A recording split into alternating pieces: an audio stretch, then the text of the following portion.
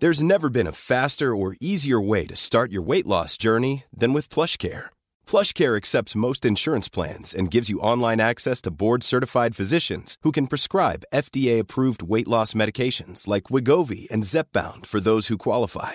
Take charge of your health and speak with a board-certified physician about a weight loss plan that's right for you. Get started today at plushcare.com/weight-loss. That's plushcare.com/weight-loss. plushcare.com/weight-loss. Burrow is a furniture company known for timeless design and thoughtful construction, and free shipping, and that extends to their outdoor collection. Their outdoor furniture is built to withstand the elements, featuring rust-proof stainless steel hardware, weather-ready teak, and quick-dry foam cushions.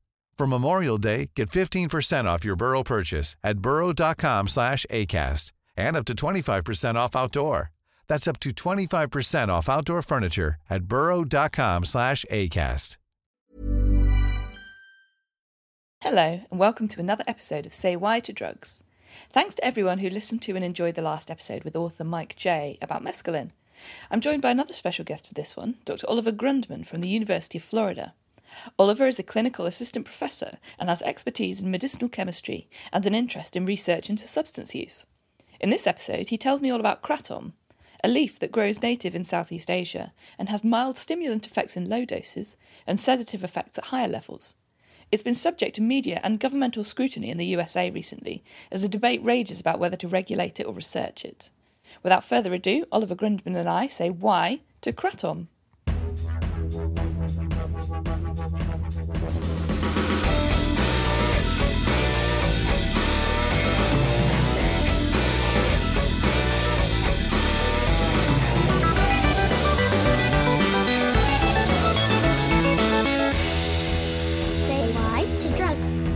Dr. Susie Gage.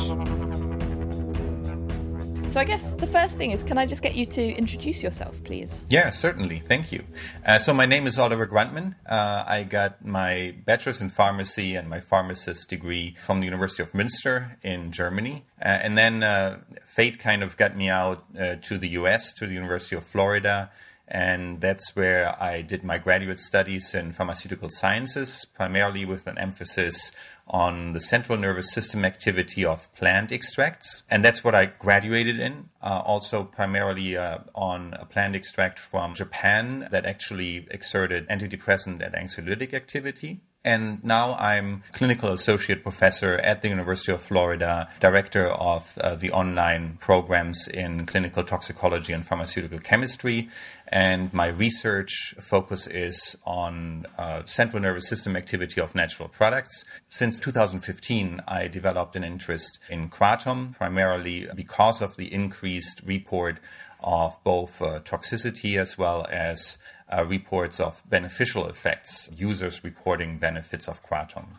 Yeah, and so the reason that we first connected is because in my book that I'm writing at the moment, I wanted to write about kratom, but actually I didn't really know a great deal about it at all. And I came across a paper that you'd written and just kind of cold emailed you to ask sort of your advice. And you very kindly offered to read over the chapter. And so it seemed like a great opportunity to get your expertise about kratom. First off, could you just tell us a little bit about what kratom is?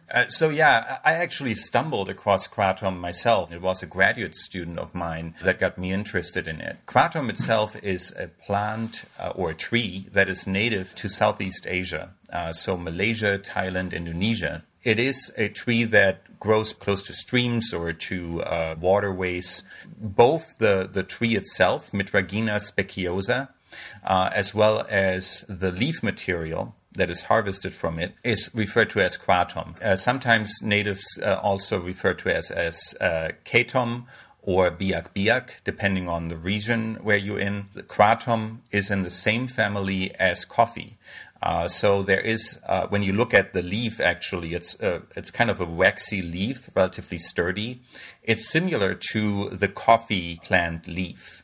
So there is some similarity between the two. But in terms of the psychoactive substance, it's not very similar to caffeine. That's right. No, it is not. So in Mitragina speciosa and kratom, the current active ingredients that are really researched very heavily are mitragynine and 7-hydroxymitragynine, among others. And those look structurally much more complex than coffee and caffeine and exert very different effects. Primarily, what is currently focused on is their activity on opioid receptors in a manner that is a little bit different from the activity that classical opioids like morphine or heroin would exert, but they definitely bind to opioid receptors. And what's the appeal of kratom? Sort of who uses kratom and why do people use it?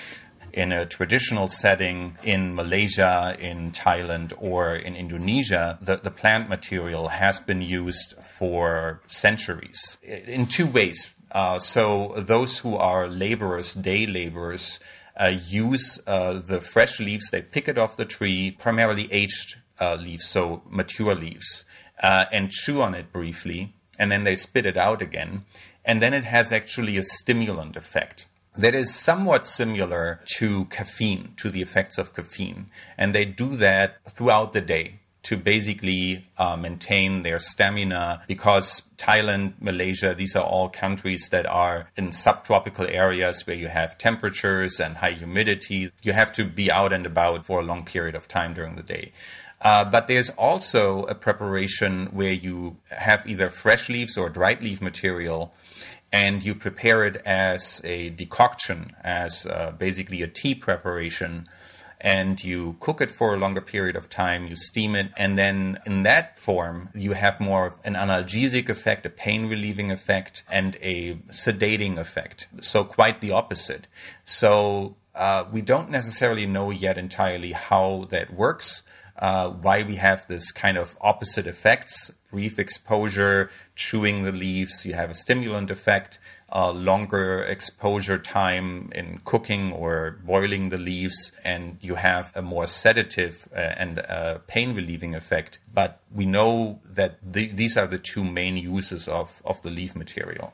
And that's how people often use the substance in places where the plant grows natively, so like Malaysia and places in Southeast Asia. But it's also being used quite widely, or certainly becoming more used in the US as well, isn't it? Yes. So we don't know exactly how far this dates back in terms of its usage in the US. The first case reports that we have of toxicity, of adverse effects, and that is what we primarily have to rely on in the literature, date back to the early 2000s. But we don't know exactly for how long it has been used prior to that by kratom users. We're uncertain about how far it dates back. But in the US, and that's where one of our studies was looking at, and some follow-up studies to that are being conducted based on a survey that we conducted in 2000. I have to think about it, 2016, I think it was looking at about 8,000 current kratom users that were using kratom in various doses, and also for what purposes. And we determined kind of 4 major purposes. One is the purpose of using kratom to mitigate opioid or illicit drug withdrawal symptoms. So not necessarily only opioids, but also other illicit drugs. That can be amphetamines, that can be benzodiazepines, or other drugs to which somebody developed a substance use disorder. Then the second category was to mitigate withdrawal symptoms from a prescription drug. So that could be, in contrast to heroin, could be to a prescription drug such as an antidepressant, to which we know we can also develop a dependence, as well as to a prescription opioid. And then we had 2 other categories. One was to self-treat acute or chronic pain. And the last category was for self-treatment of an emotional or mental disorder, no matter if it was diagnosed or not diagnosed. And a majority of folks in this survey were actually using it for the self-treatment of acute or chronic pain, or for a mental or an emotional disorder, no matter if that was diagnosed or not diagnosed. So what about sort of recreational use? Do people just use it for the intoxication effect? There were people who were using it for that purpose, and that was not necessarily something that we looked at in our survey, but it was done in other surveys. And that is obviously something, if somebody wants to get high, so to say, on kratom, that is a possibility. One limiting factor with kratom is that it is a whole leaf, basically. It's just the dried leaf that is being crushed and powdered. So you cannot inject it. And hence, the only way to really use it is to ingest it. To either brew a tea out of it or dissolve the powder into a sludge and dissolve it into tea or make it with orange juice to avoid the bitter taste because it's not very tasty, and then ingest it. Getting high on it, there are definitely case reports that somebody was intoxicated with it, that they showed signs of intoxication, either of the stimulant kind or of the more sedative opioid-like kind. But you need to have significant amounts in your system. For a majority of people, it leads to vomiting, nausea, vomiting, or gastrointestinal symptoms before they reach that high, so to say. So it is not very common to reach that high of a concentration, blood concentration of either mitragynine or 7-hydroxymitragynine. Well, the next question I was going to ask you was about the intoxication effects, and I think we've already covered it a little bit. I'm right in thinking that intoxication onset occurs sort of 15 minutes to half an hour after a person's consumed it, can last for quite a while, sort of 4 to 6 hours potentially. And at small doses, we get this kind of caffeine-like stimulant effect, and at higher doses, we get something more akin to an opiate. Do we know much more about what intoxication on kratom is like? From user reports, we know that the high that is achieved when somebody wants to get the same high that they expect to get from classical opioids like morphine or heroin, that kind of sedative, more relaxing, chilling high that one would expect to get from other opioids, they would prefer to rather stick to heroin or morphine than to switch to kratom. That has been shown by other researchers that have looked at that particular population of substance users who used kratom and also used heroin or morphine and compared the two. And it was definitely not preferred by those users. Instead, actually, they used it also as a mitigation strategy to reduce the heroin or substance use disorder consumption, basically. So it doesn't provide the same high. It does provide a somewhat relaxing, a low sedation level that one would expect to get from potentially a therapeutic or a high therapeutic end of an opioid. With the stimulant effect, initially in the literature, I think around the early 20th century, there were reports that it had a cocaine-like stimulant effect. Now, those have been kind of retracted and have been now more compared to a caffeine-like effect. If somebody were ingesting like 2 cups of coffee or something like that. It's not comparable to that of amphetamines or like. Darshan Singh has done some research in that regard and found that methamphetamine users, which is a large population, unfortunately, in Malaysia, are not likely to switch to kratom for their stimulant use from methamphetamine. So once again, it doesn't provide the same stimulant effects as you would get from methamphetamine, but rather a smoother or not as intoxicating level of stimulant effect. Now, that being said, we always have to consider the inter-individual variability in effects. There are people who are very sensitive to drugs versus others who are not as sensitive to drugs. And then we have enzyme expression level variability and all of these things. So there might be an individual who is very sensitive to these effects and others who are not as sensitive. And I guess it's worth pointing out that people might be sensitive to some drugs but not others. So it's not necessarily you're sensitive to all drugs. It might be that some you are and some you're not. Correct. It was interesting what you were saying about it sort of being compared to cocaine, but then sort of thinking maybe it's more like caffeine. Perhaps it's sort of more similar to chewing a coca leaf than it is to snorting a line of cocaine. Yes, I think that's a good comparison because the comparison was made at a time when snorting cocaine was obviously not really something that people did all that often.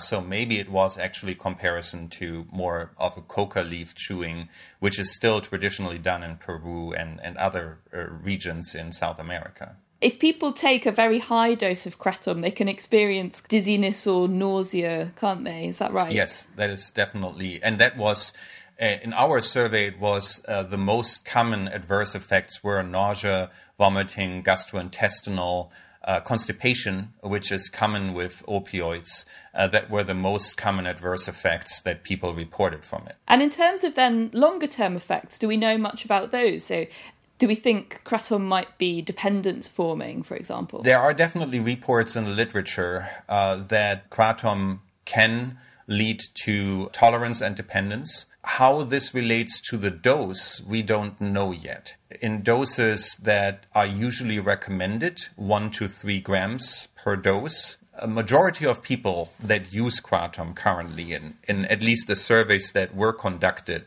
to date and in the traditional setting in Malaysia, we know that most people use it, unless they chew it, if they use it more for the analgesic pain relieving effects, they use it in the range of 1 to 3 or 5 grams per dose. And that's when they usually stop. They don't go higher. And they use it between 2 to 4 times per day. That's usually how often it is being used. Above 5 grams per day, that's when you also see a rapid increase in adverse effects or a higher risk of adverse effects, let's say it that way. And you notice that there might be an increased risk for tolerance development and also the risk for dependence development. What has been seen, and Darshan Singh investigated that recently, is that the dependence that develops to kratom, and that has once again been shown, he conducted that study in Malaysia, and it was not as severe as for opioid use disorders. And therefore, patients that were misusing, abusing kratom or developed a dependence on kratom didn't perceive their dependence as severe. And usually within 3 to 7 days, the withdrawal symptoms would subside. And what kind of symptoms might people experience in terms of withdrawal? So what has been reported so far is agitation, gastrointestinal upset, sleep disturbances, general mood swings comparable to opioid withdrawal, but on a much milder level. So really the agitation is one of the primary things that somebody gets agitated, might be more aggressive or easily aggravated, and the gastrointestinal symptoms, diarrhea might be present, and then headaches are very common as well. Seizures have not been reported as far as I'm aware, although one should monitor depending on how high the dose was before. The seizure threshold may be lowered, so if somebody had any underlying conditions that might make them more prone to seizure disorders, then that should be monitored. There might be an increase in heart rate and blood pressure as well, so that should be monitored. And aside from that, nausea, vomiting as well can occur. And in terms of any other long-term effects, do we know if people are putting themselves at risk by using kratom heavily over a long period of time? So I think the one thing that needs to be pointed out, anybody who wants to use kratom, either for recreational uses or for self-treatment of any condition whatsoever, no matter if it's a diagnosed or non-diagnosed condition, should definitely be aware that it can cause drug interactions. We are not certain to what extent these drug interactions may contribute to potential fatalities, because there are case reports where kratom was reported in conjunction with the use of other drugs in fatalities. So that is something that people need to be aware of. And the best course of action in these situations is, especially if somebody takes already an opioid or any other drug that has CNS activity, including alcohol, it's important to consult with their healthcare providers in these situations before taking kratom. And especially if these kratom products are purchased over the internet, because some of these products may either be contaminated, adulterated, Some of them do not contain adequate information on the label, and you might not even know what you're getting as the consumer, especially if we have something like something that is contaminated with fentanyl analogs or other opioids. That obviously puts the consumer at an imminent risk of overdoses, and that is a risk that they need to be acutely aware of. For people who do use kratom over long periods of time, there have been some case reports of jaundice and psychosis, haven't there? Is that strong evidence that it might cause that, or is that quite weak? So there have been instances and reports. So far, we only have case reports on that. So we can't tell for certain if there are other underlying factors, if actually kratom was causative in that, or if the person already had an underlying disorder and it was a bystander effect that kratom contributed to it and wasn't actually the causative agent in it. We need more information to contribute to that at this point. We've said this on the podcast many times before, that just because there's a lack of evidence doesn't mean it's not the case, it just means that we can't tell either way at the moment. That there have been these case studies might indicate a higher risk, but we can't say for certain right now. So should we come on to some of the myths and misconceptions that exist around kratom? The first one that I've got is kratom is an opioid. And it wasn't me who came up with this myth. It was someone very high up in the US Food and Drug Administration, the commissioner, in fact, wasn't it? Yes, the former commissioner, Dr. Gottlieb, who I regard as a very competent person, but on this one, he relied on data, the so-called FACE model, which is a computational model that was used, which basically is an in silico model, so a computer model, which you use. You have the opioid receptor modeled in the computer, and then you model the active pocket where the binding pocket where a molecule would bind to the receptor. And this is a great way to start your drug discovery pathway if you want to see how does your new drug actually interact with the target that you want it to interact with. But it doesn't tell you much about what happens afterwards, because you cannot look at the complexity of the organism or even the cell. What does the cell do afterwards, after the drug binds to that target, to that receptor, to the opioid receptor? So the first part of the statement that mitragynine, 7-hydroxymitragynine, and other alkaloids present in kratom bind to opioid receptors is true. I agree with that. Mm-hmm. And I think nobody actually wants to argue about that.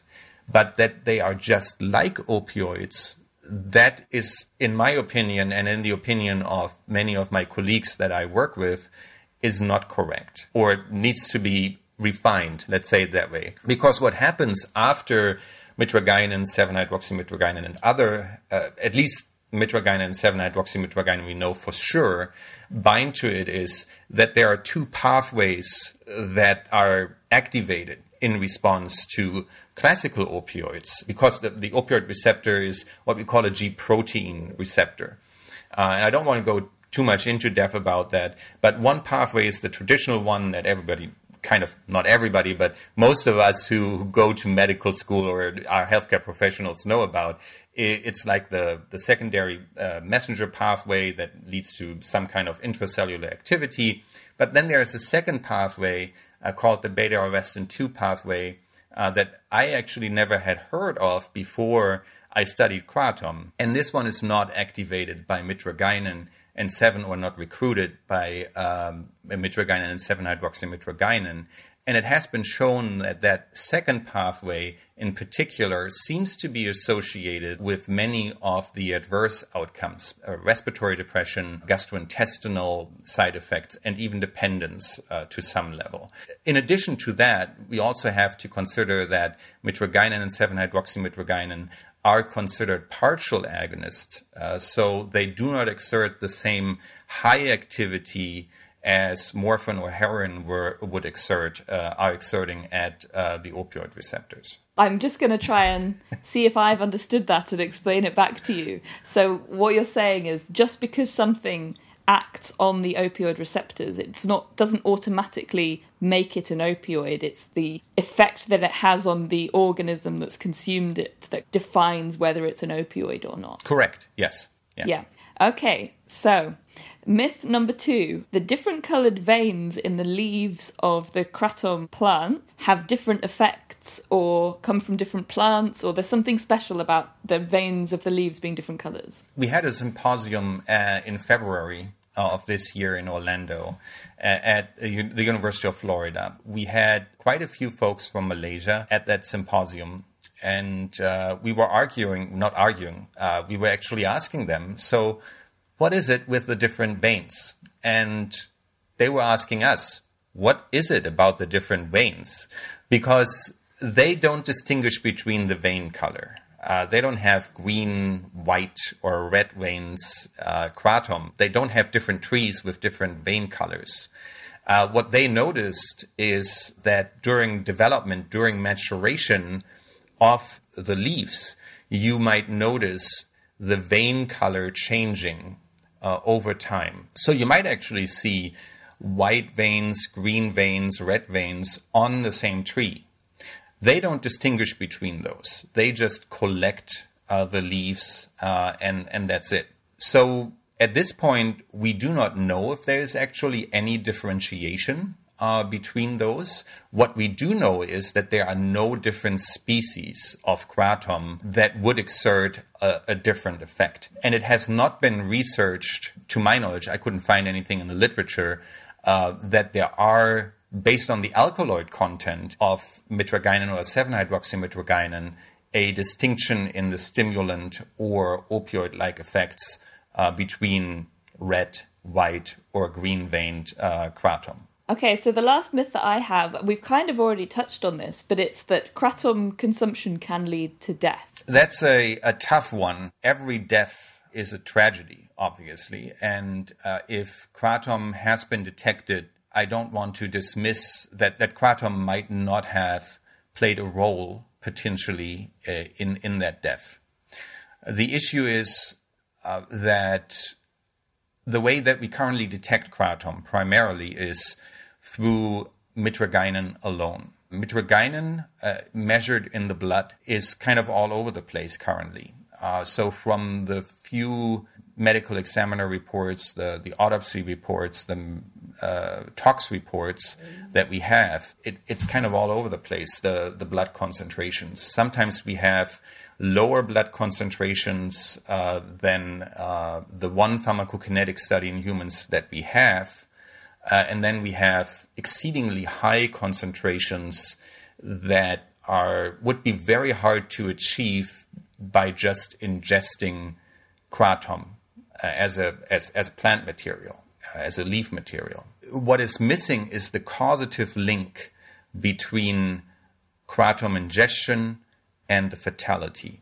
In addition, we have to recognize that in a vast majority of cases, I think except for one case so far, other substances were present in post-mortem in these fatalities. So either it was a benzodiazepine, it was alcohol, it was another opioid. Once again, linking kratom directly causatively to the death of the individual is not justified at this point. It might have been a contributing factor, but we have to realize that we have other substances on the market.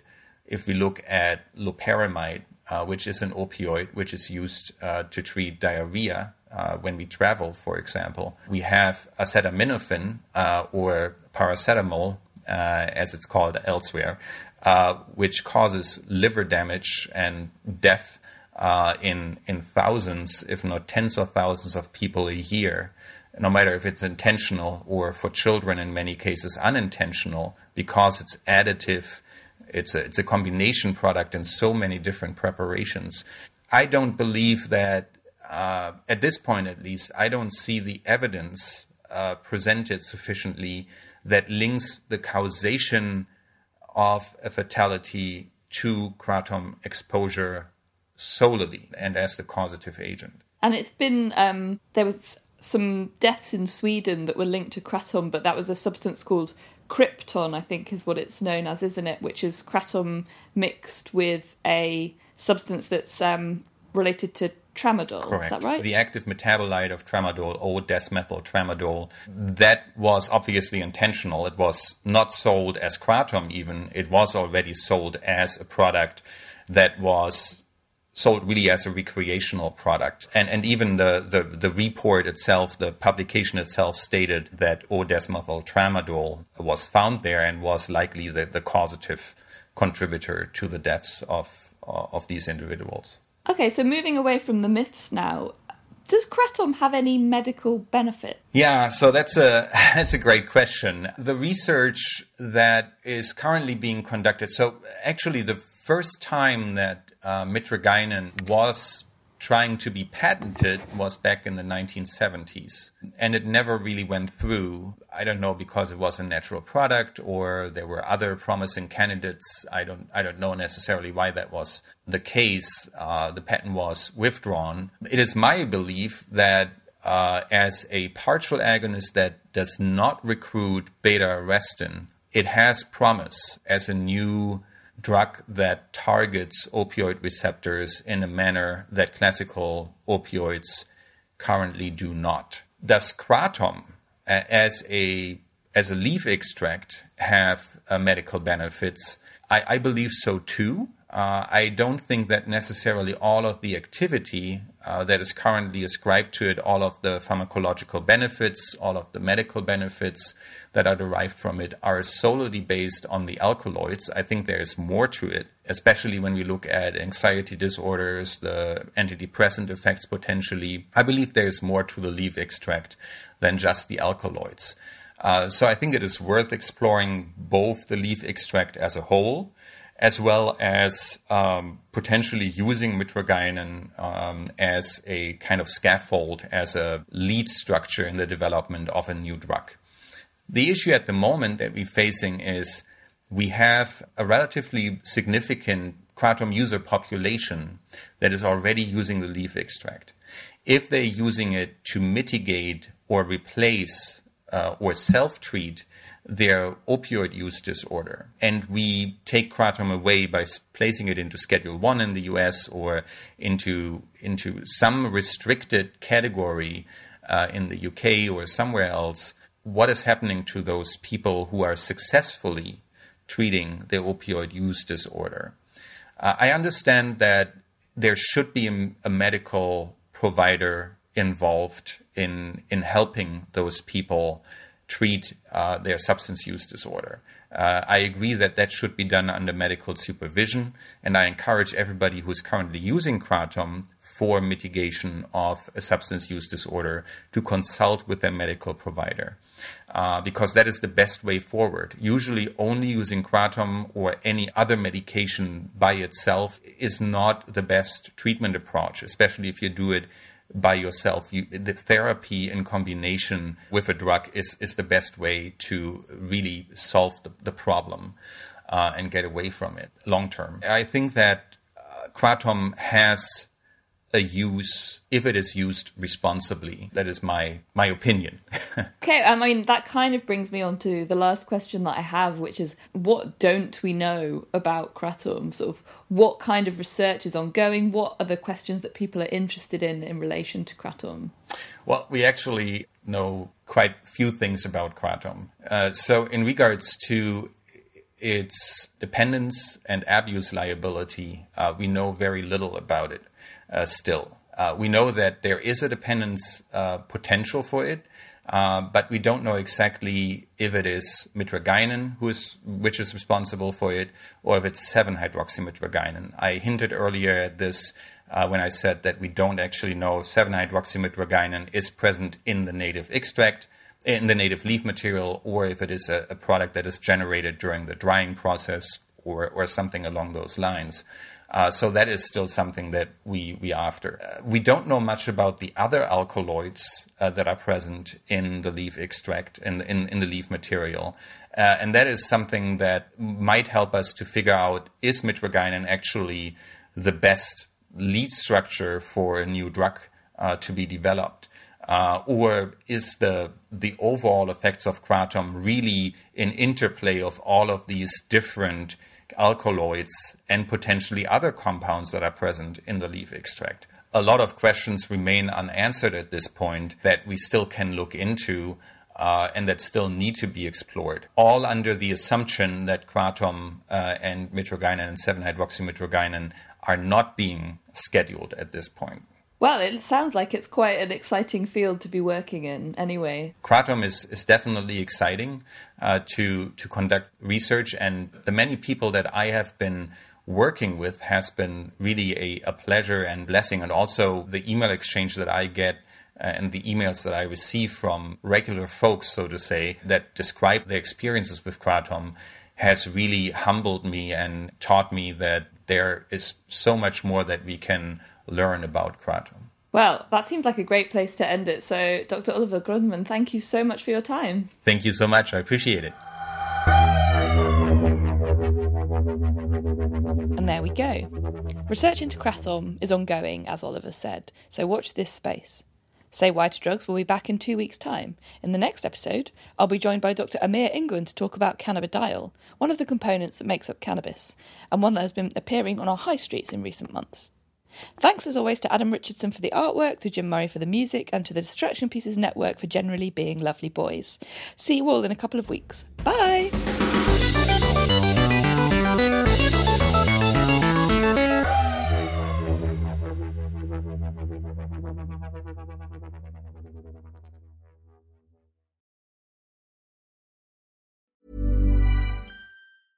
A lot can happen in the next 3 years. Like a chatbot may be your new best friend. But what won't change? Needing health insurance. United Healthcare Tri-Term Medical Plans are available for these changing times. Underwritten by Golden Rule Insurance Company, they offer budget-friendly, flexible coverage for people who are in between jobs or missed open enrollment. The plans last nearly 3 years in some states, with access to a nationwide network of doctors and hospitals. So for whatever tomorrow brings, United Healthcare Tri-Term Medical Plans may be for you. Learn more at UH1.com.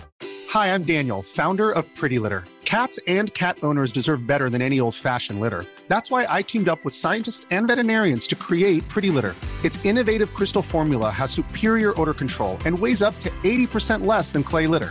Pretty Litter even monitors health by changing colors to help detect early signs of potential illness. It's the world's smartest kitty litter. Go to prettylitter.com and use code ACAST for 20% off your first order and a free cat toy. Terms and conditions apply. See site for details.